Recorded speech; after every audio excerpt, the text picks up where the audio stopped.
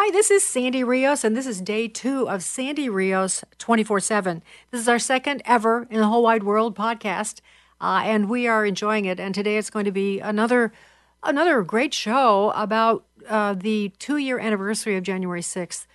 Julie Kelly will be our guest. Julie is just central to this whole story. She's been one of the finest journalist writers, tracking and exposing the malfeasance that's taken place to these men and women who are now incarcerated. So she'll join us in a second. And also one of the J6 incarcerated persons. We're going to tell her story, and we'll join her in just a second. But right now I want to tell you that we are very, very pleased to have Preborn as a sponsor of the show. Preborn is in the business of saving babies' lives. And, of course, that's close to my heart because I've been working in the pro-life movement in various ways and voicing the Susan B. Anthony list and just the voice of so many things, plus an activist in my hometown of Chicago for years, trying to save the lives of babies. Who wouldn't want to save little unborn babies?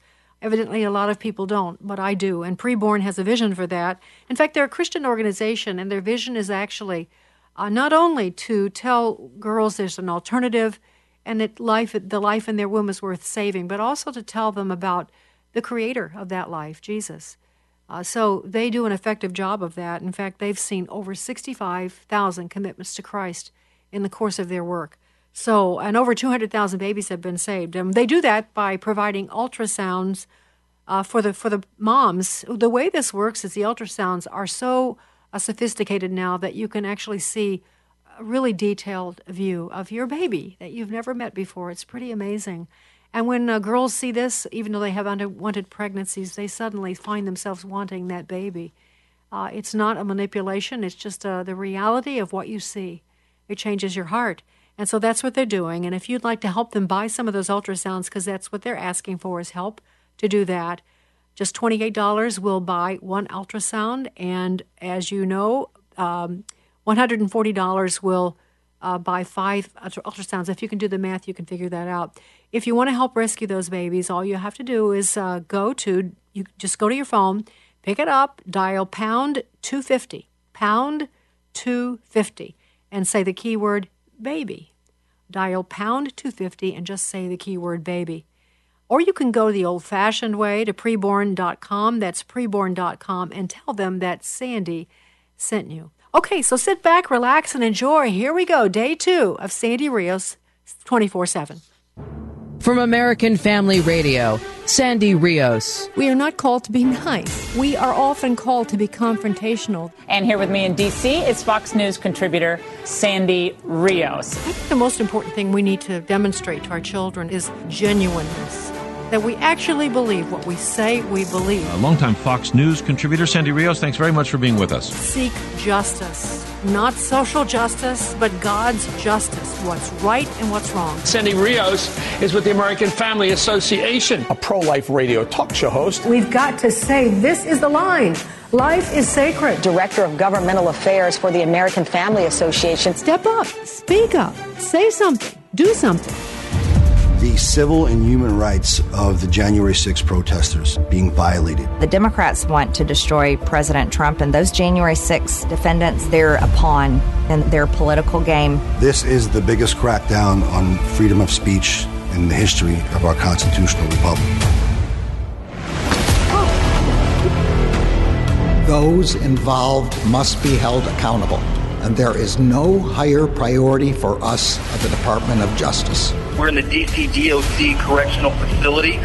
Psychologically damaging, torturous, and inhumane here. It's been over 17 months since my kids have seen their dad. If they put me in prison, it'll probably kill me. Matt's civil rights were violated, and his mental health was deteriorating. You've got the might of the federal government against the individual. The only way it stops is if tens of millions of Americans stand up and refuse to be intimidated. Wow, that's the sound of the trailer for this great documentary produced by Newsmax called Shame of a Nation. Shame of a Nation. And what the topic is, if you didn't pick it up from that trailer, is all of those persons that are incarcerated in the D.C. jail or in the Northern Neck prison, brutally treated by guards not enough food, nutrition, no sanitation, no communication with loved ones, on pretrial detention. They haven't even gone to trial, many of them. They're just being held. And so it's unconstitutional, and no one seems to care. The left certainly doesn't care. The January 6th committee would like nothing better than for them to rot in jail. And evidently, Republican leaders feel the same way. No one's been any worse about it than Mitch McConnell, who washes his hands of any concern about them. He feels like the Capitol was violated. They tried to shut down democracy as though it's his house, without any knowledge or understanding of what's actually happened to them. He was offended, and so he's not doing any kind of defense, as are not any of the other Republican leadership. And that's to me, more tragic, really, than the left, who already hates American patriots doing what they're doing. So we're talking about this because it's 2 years since that happened. And many of you were there on January the 6th. Many of my listeners were, or they have family members who are still incarcerated. And as I say, and I will repeat, my husband Bruce and I were almost there. If he hadn't had an accident, we would have been there. So we are in spirit and full throttle support of those good men and people who went there to do what was right, and that was to stop, which was constitutional, through a constitutional process, the electoral college votes from being presented on that day. There was a provision in the Constitution. There was nothing illegal about that. On this second day of our coverage on January the 6th, the second-year anniversary, we talked in the first podcast about the prisoners. We talked to Jonathan Mellis, who's in the D.C. jail.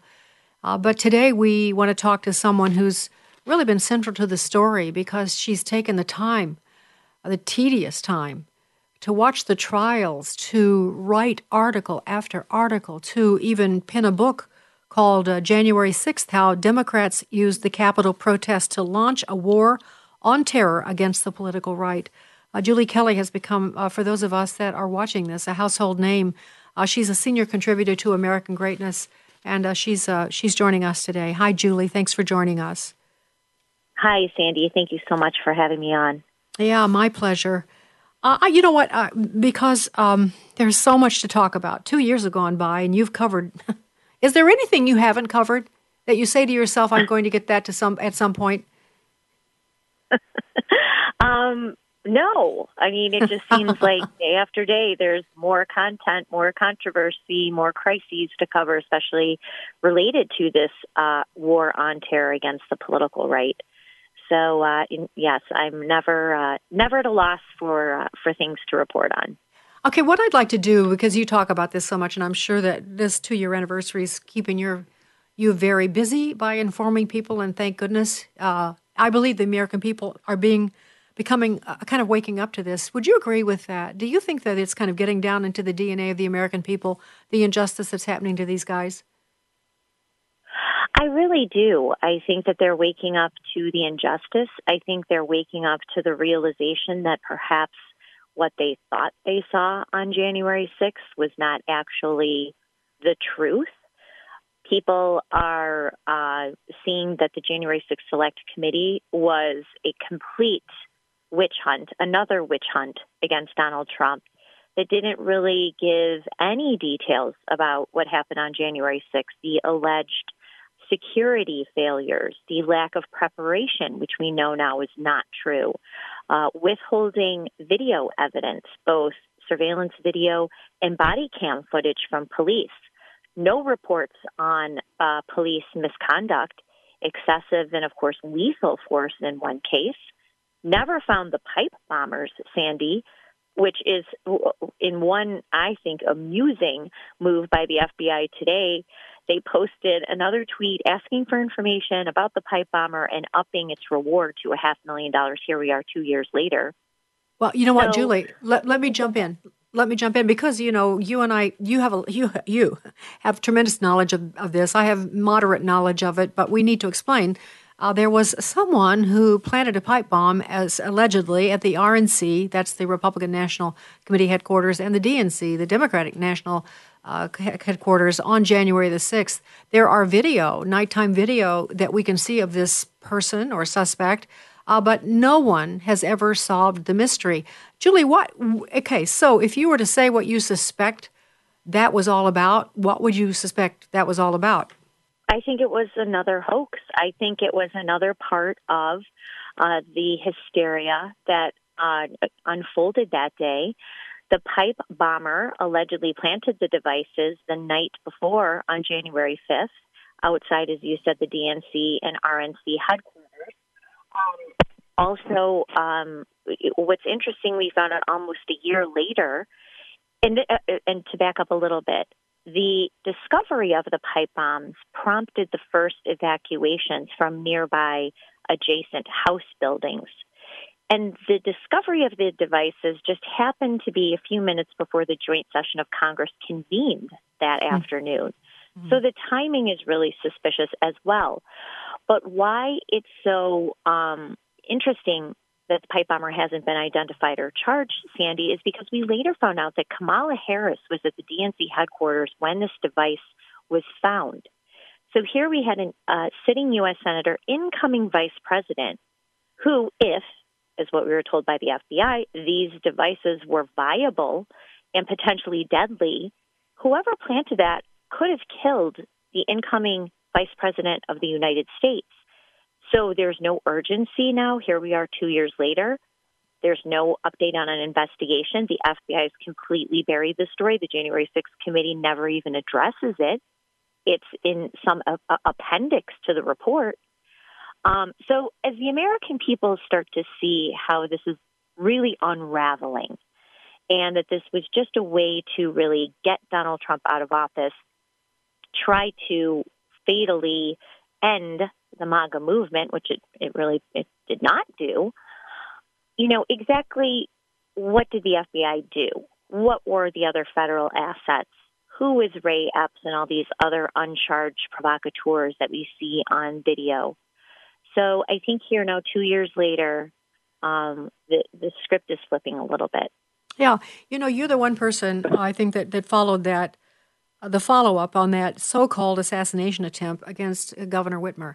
That's been in the news a lot lately. And the connection between that, we think, and what happened on the Capitol on J6. So let me just spell this out. I'll say this, that the pipe bomber,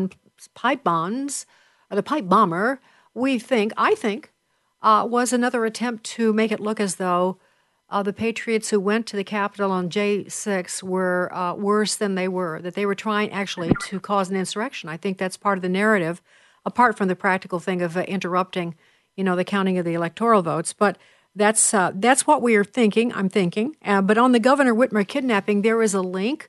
I know it's complicated, Julie, but you're very good at synopsizing things. So how do those two things relate? Well, as I call it, the Whitmer Fednapping hoax, you had the announce of arrests right before the 2020 election day, as millions of Americans were voting. Arrests in this case accusing right-wing white supremacist militias loyal to Donald Trump of attempting to kidnap and maybe kill Gretchen Whitmer. So these were shocking headlines.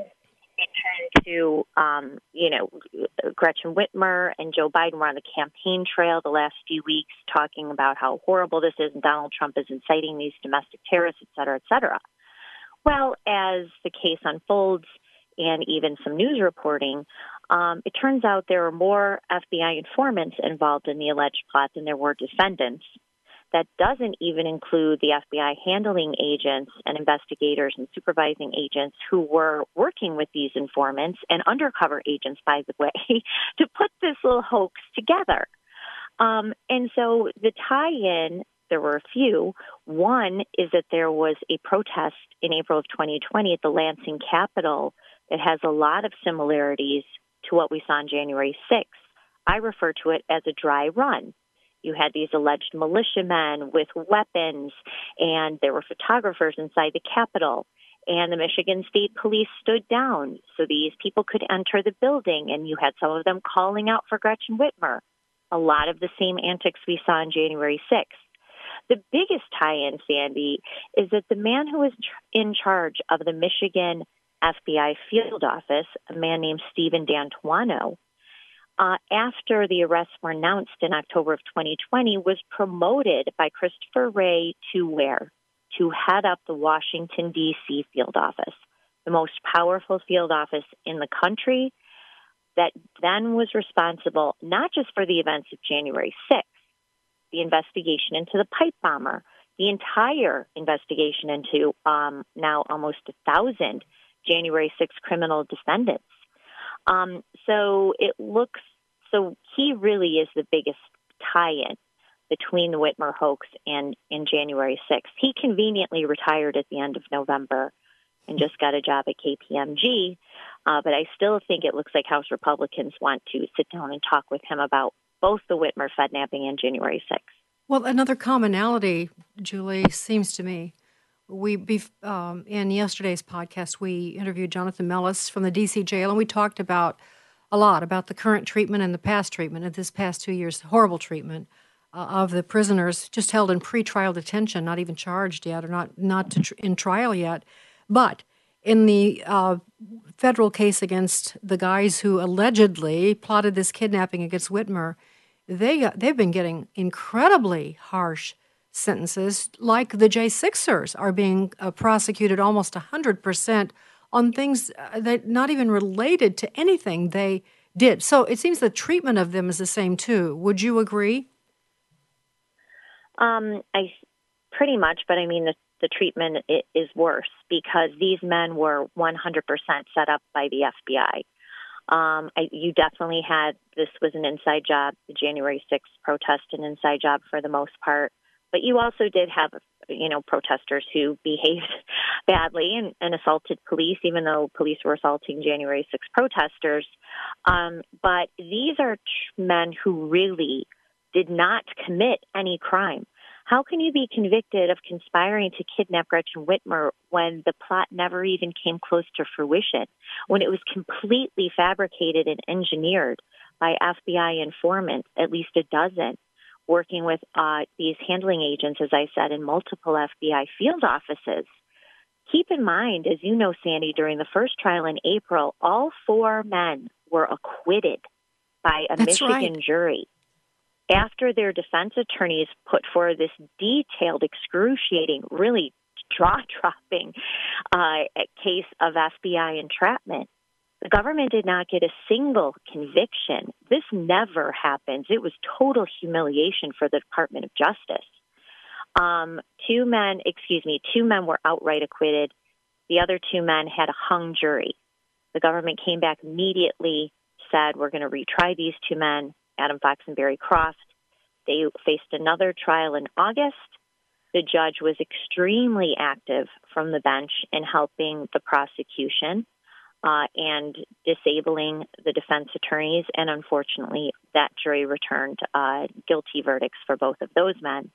But the attorneys are already appealing and will appeal, and I think they have an extremely strong appeal for a number of reasons. So that case is not over yet either. But yes, the judge, after these convictions, sentenced Barry Croft to 19 and a half years in prison and sentenced Adam Fox to 16 years in prison for a plot that never happened, never could have happened, and for which Gretchen Whitmer herself knew about months in advance.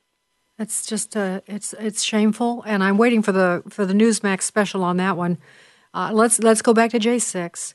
Ray Epps, again, that's a name familiar to you and I. He is seen in initially. There may be people listening that are not that familiar, so I just want to say that lots of video was released immediately, making it look as though it was edited video, clips here and there. It looked as though there was indeed, violence perpetrated by Trump supporters.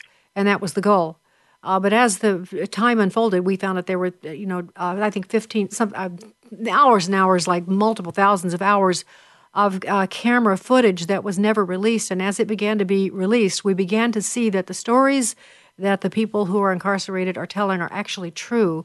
And some of that stuff is being used in trial to help them with their defense. Ray Epps is seen in some of these. He's a big guy, and he's seen encouraging in several shots in at least 2 different places. Locations, not just places in the crowd, but downtown and then later at the Capitol, telling people to go inside the Capitol. Go inside the Capitol. And then he's there when the fence is broken down. He's there whispering to the guy who actually breaks it down. So that's my quick perfunctory telling of who Ray Epps is. But there's more information on him right now, right, Julie? There is. Finally, the January 6th Select Committee released his transcript. It's very strange. And what's really fascinating is to see Adam Kinzinger, former Representative Adam Kinzinger, which sounds good to say, really leading him, making excuses for him, sounding far more like his defense attorney than an interviewer or investigator, trying to find out why he was there, why he was inciting the crowd, and why he's not charged. I mean, you have many people, several people who did not go inside the building who were engaged in far less insightful, provocative conduct than Ray Epps, who nonetheless faced criminal charges. Just doesn't make any sense as to why he's not charged and why the committee and the media have come to his rescue so many times. He gave another interview to the January 6th committee. We have not seen that interview. So my sense is you will have House Republicans, say Representative Tom Massey, who actually confronted Merrick Garland about this last year, really try to find out more about Ray Epps and people like him, people who were on the grounds, people who were in the building, who have not been identified, who have not been charged. We know there were FBI informants now, Sandy. We know from the trials. We know there were informants embedded in the Oath Keepers months before January 6th. We know there were at least 8 informants embedded in the Proud Boys months before January 6th. When you had Representative Clay Higgins directly ask Christopher Wray a few months ago, did you have informants disguised as Trump supporters inside the Capitol before the building was breached on January 6th? Twice, Christopher Wray would not answer the question. Why not?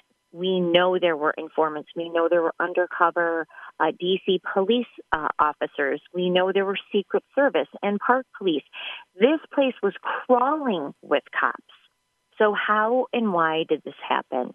It is imperative that House Republicans really find out and expose the truth of January 6th, because it is the biggest scandal, the biggest operation against the American people and a sitting president that has ever happened in the history of this country.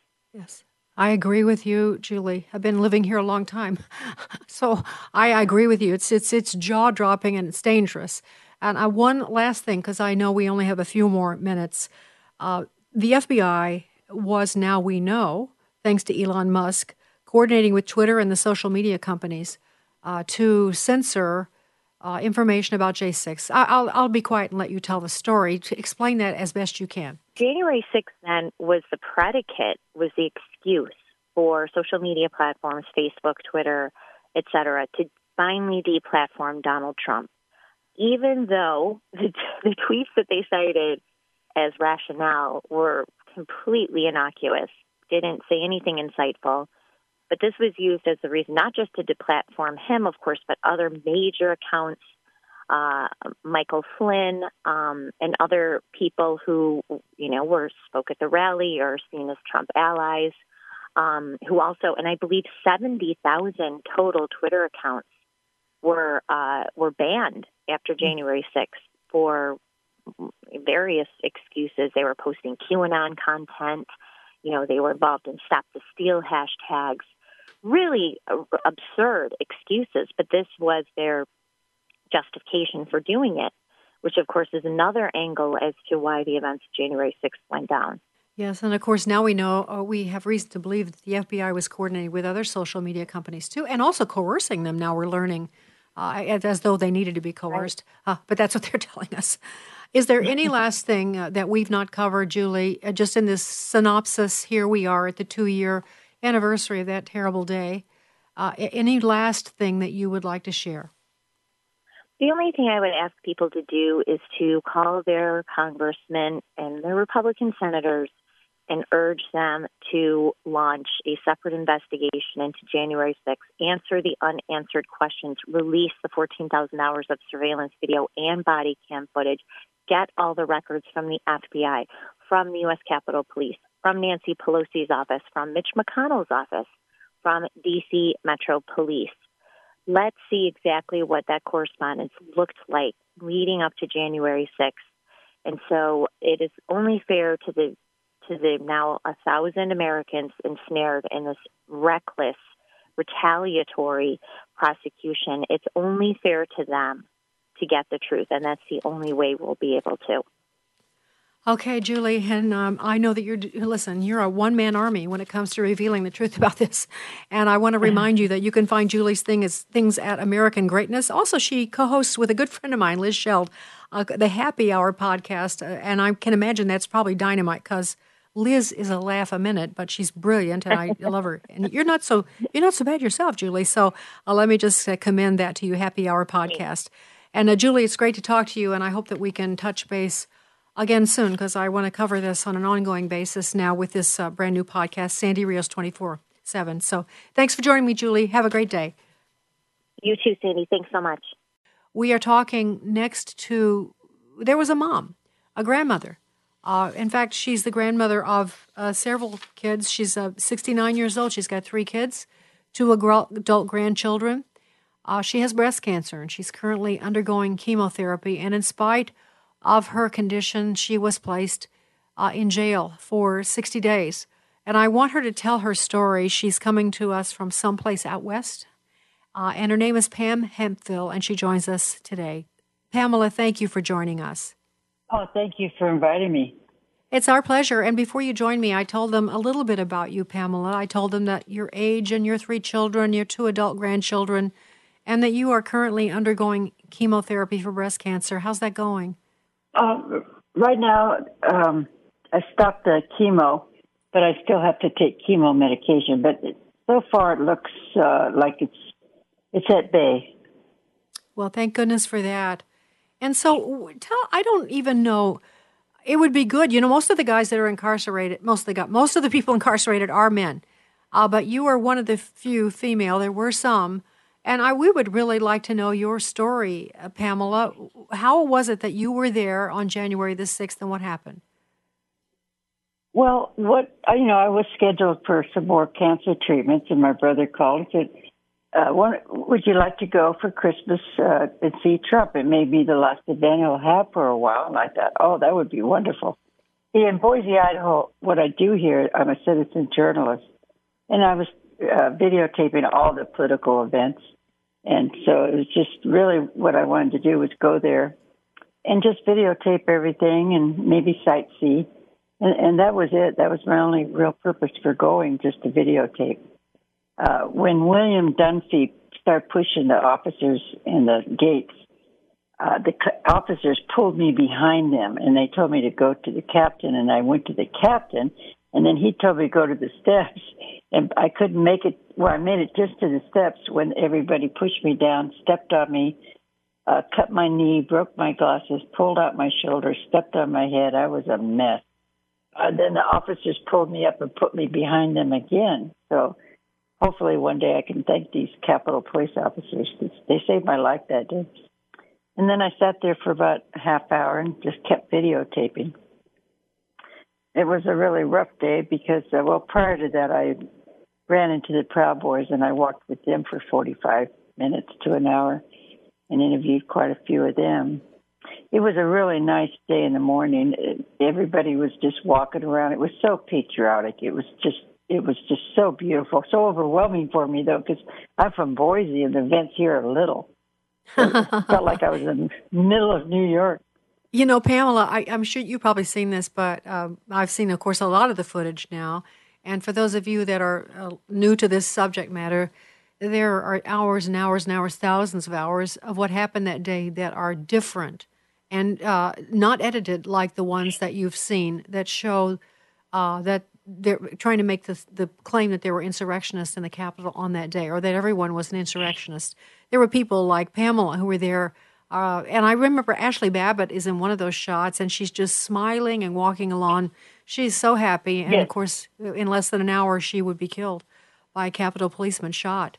But I'm just trying to help you paint the picture because that's what I saw happening, too, from those video. I think maybe you took some of those video. Well, see, I call it the violent side. I wasn't on that side. I was on the other side of the Capitol. I didn't even know. I heard something was going on the other side. I thought it's just probably like our side. We're just actually patriots, and we're screaming and yelling, and it just took everybody off guard because it wasn't something you were even thinking could happen that day. Right. Yes, it was an innocent. I've been to so many Trump events myself, Pam, and in D.C., and there's just such a wonderful, like the November event, we were there, and there's a wonderful atmosphere, like a celebration, a feeling of patriotism and love of country and excitement. And so I'm confident that's exactly how you felt on that day. All right, you had just had your surgery then for your breast cancer. Is that what you're saying? Yes, yeah. Okay, and my brother and my sister-in-law would never have sent me there, because that same thing. We've watched the Trump events, and they're wonderful. They're beautiful. They're patriotic, and it's a great time to get with others and talk. And that's all I thought I was going to, was something like that. And I believe 99.5% thought the same thing.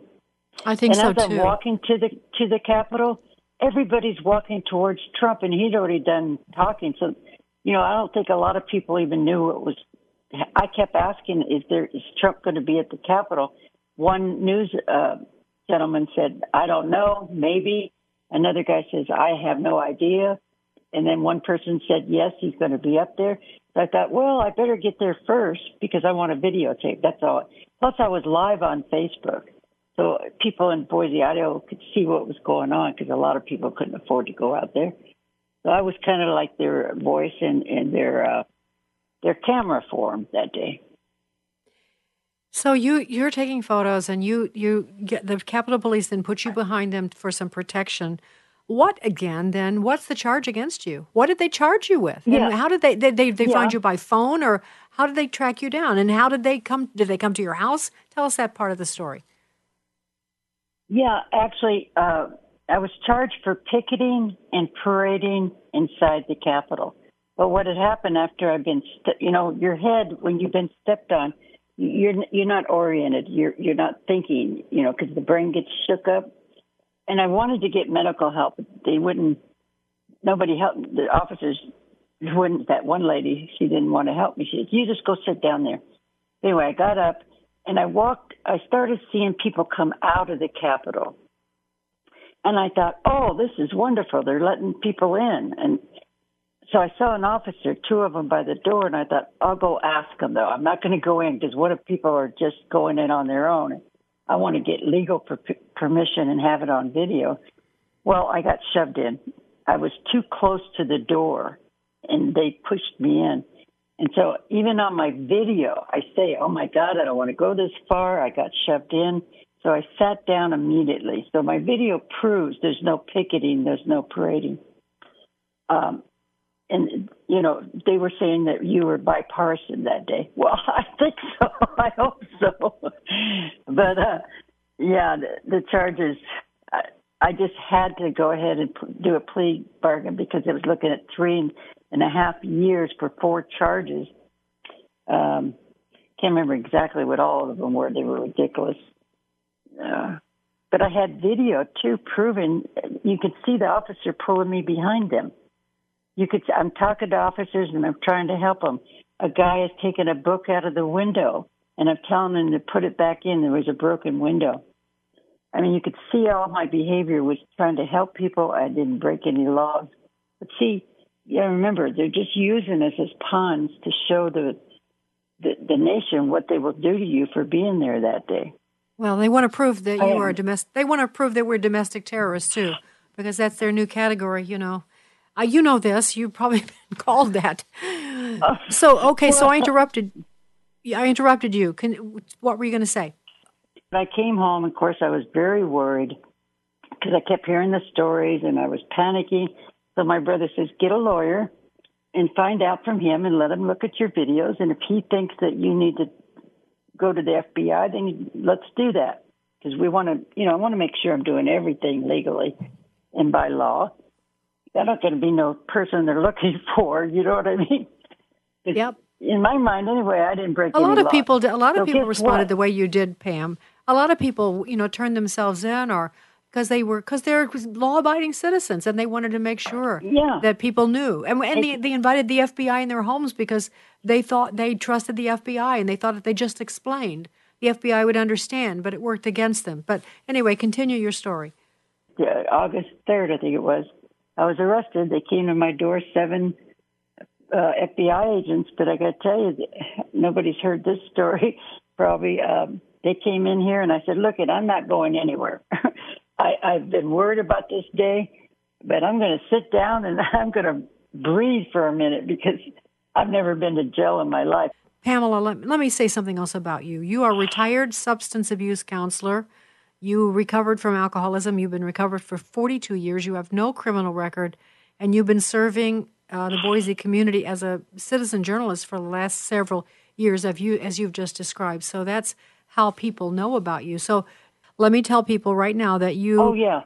They can follow you on Twitter at @PamHemphill79, @Pam, HEMPHILL79, and she has a Give, Send, Go page because you did end up going 45 days to prison, correct? I went. That's another story, too, about my prison. I need to tell you about that. Yes, 60 days. They could have put me in a group home. They could have given me home detention because, I'm 69. I'm clean and sober. I've never owned a gun in my life. They did a background check, real thorough. There's nothing in my background. But so you were sent to prison. Rather than putting you in a facility, they sent you to prison. The way they assigned me is the number 2 on the list of the worst prison in the United States. And they would send me to the camp.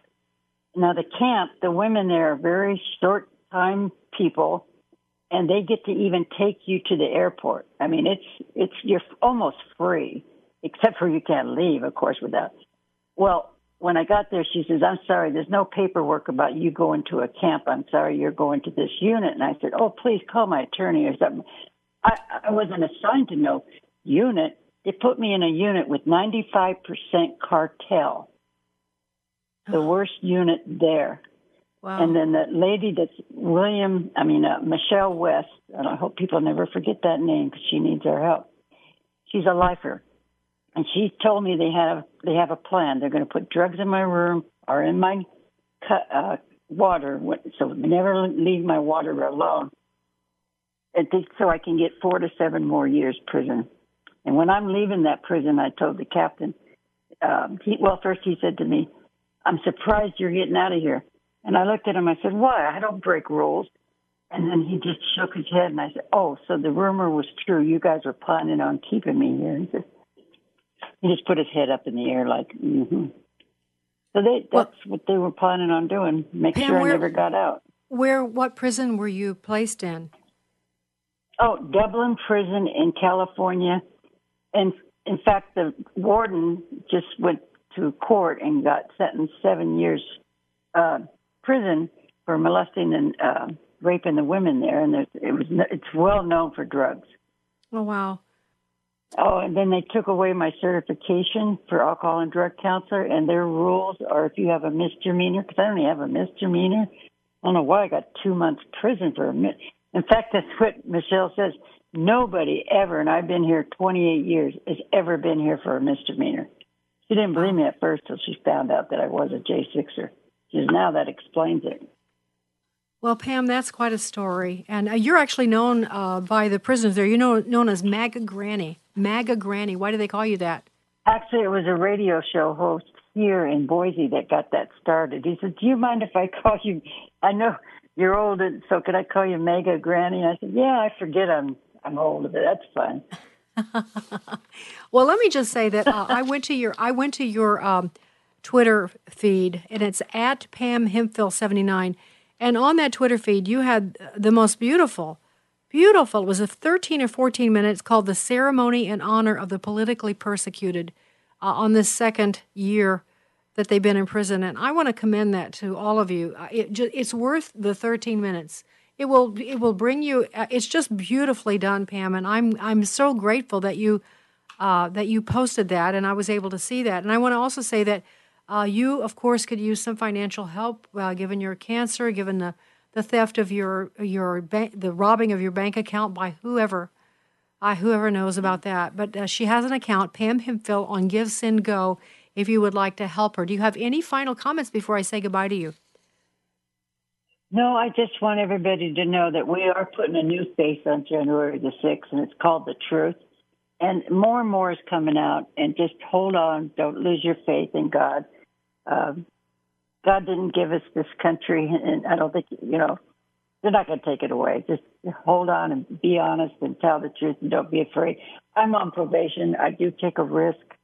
But, I'm standing with my First Amendment, and just encourage everybody to please contact your representatives and let them know what you're thinking about what's going on in this country.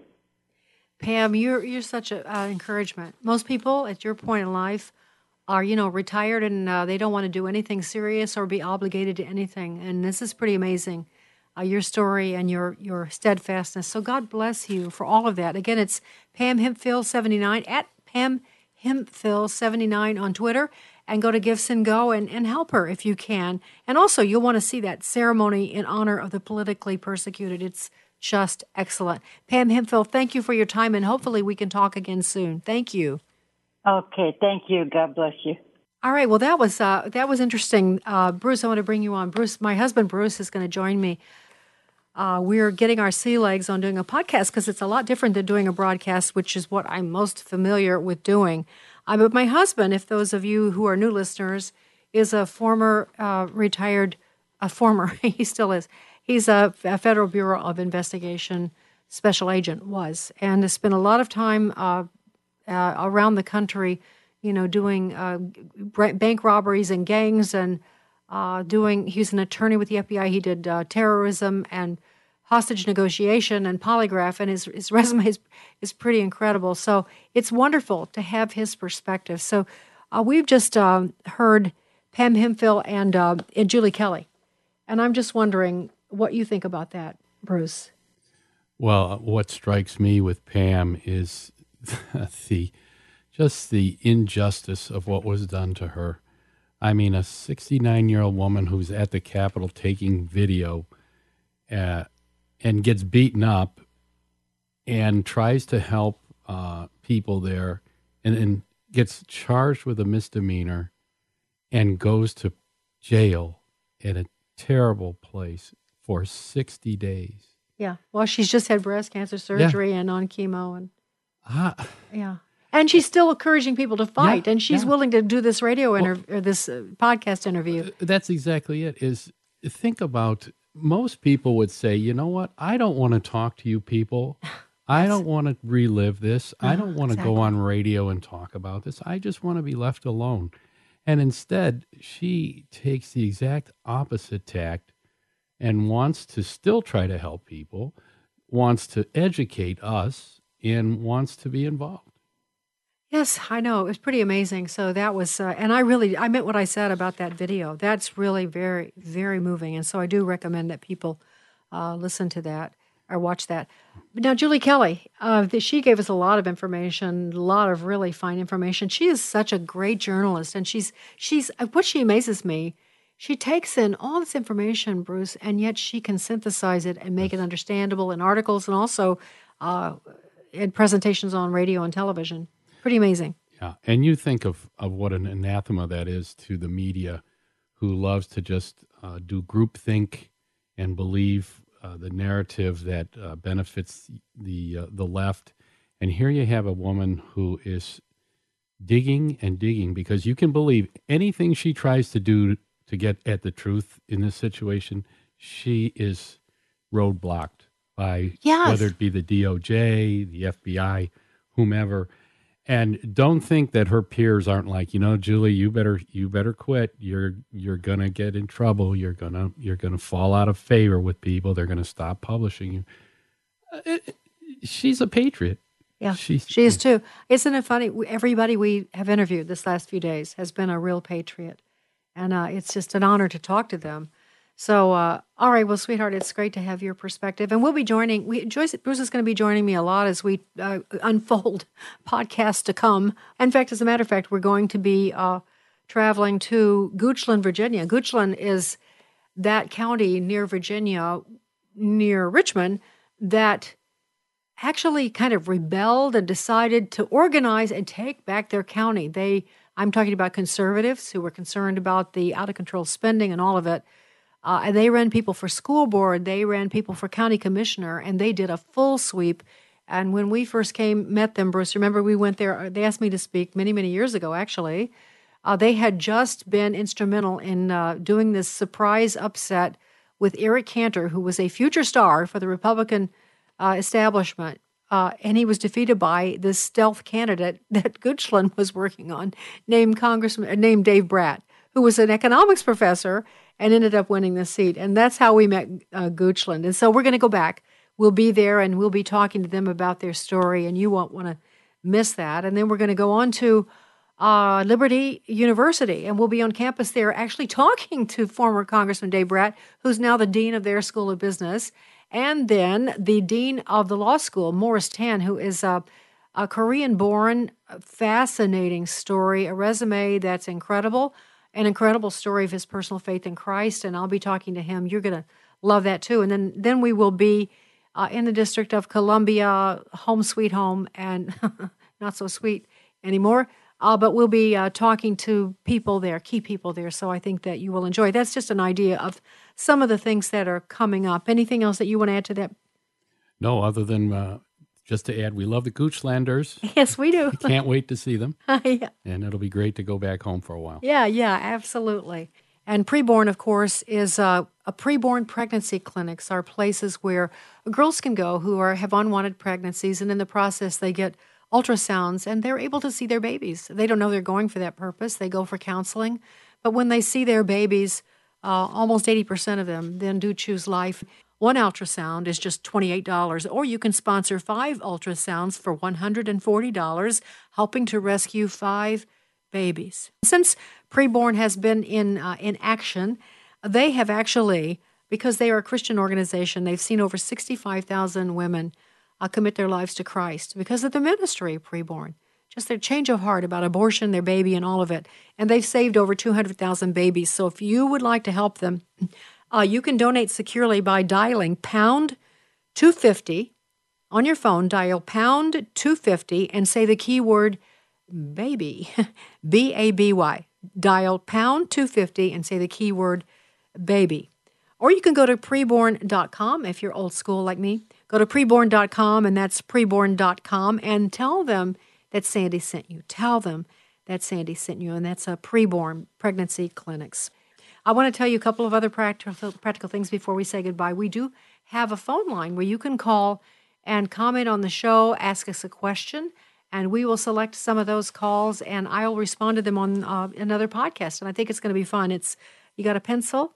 It's 662-821-2040, 662-821-2040 to send an email. That's sandy@afr.net. And we are in all podcast platforms in addition to afr.net. That's our home page. That's our home place, afr.net, and we're really grateful for the partnership of American Family Radio on this podcast. You can also go to sandyrios.com. That's where we'll have everything posted. That's one of the places. And information about where we're going to be and what we're going to be doing. We're also we're on Twitter, Facebook, Getter, and all the other social media platforms there. Did I get it all in? I hope I did. But meanwhile, it's just so delightful to be launching this new project. And we're very grateful to each and every one of you who have joined us for this podcast number 2. Thank you. And we'll talk to you soon on the next one.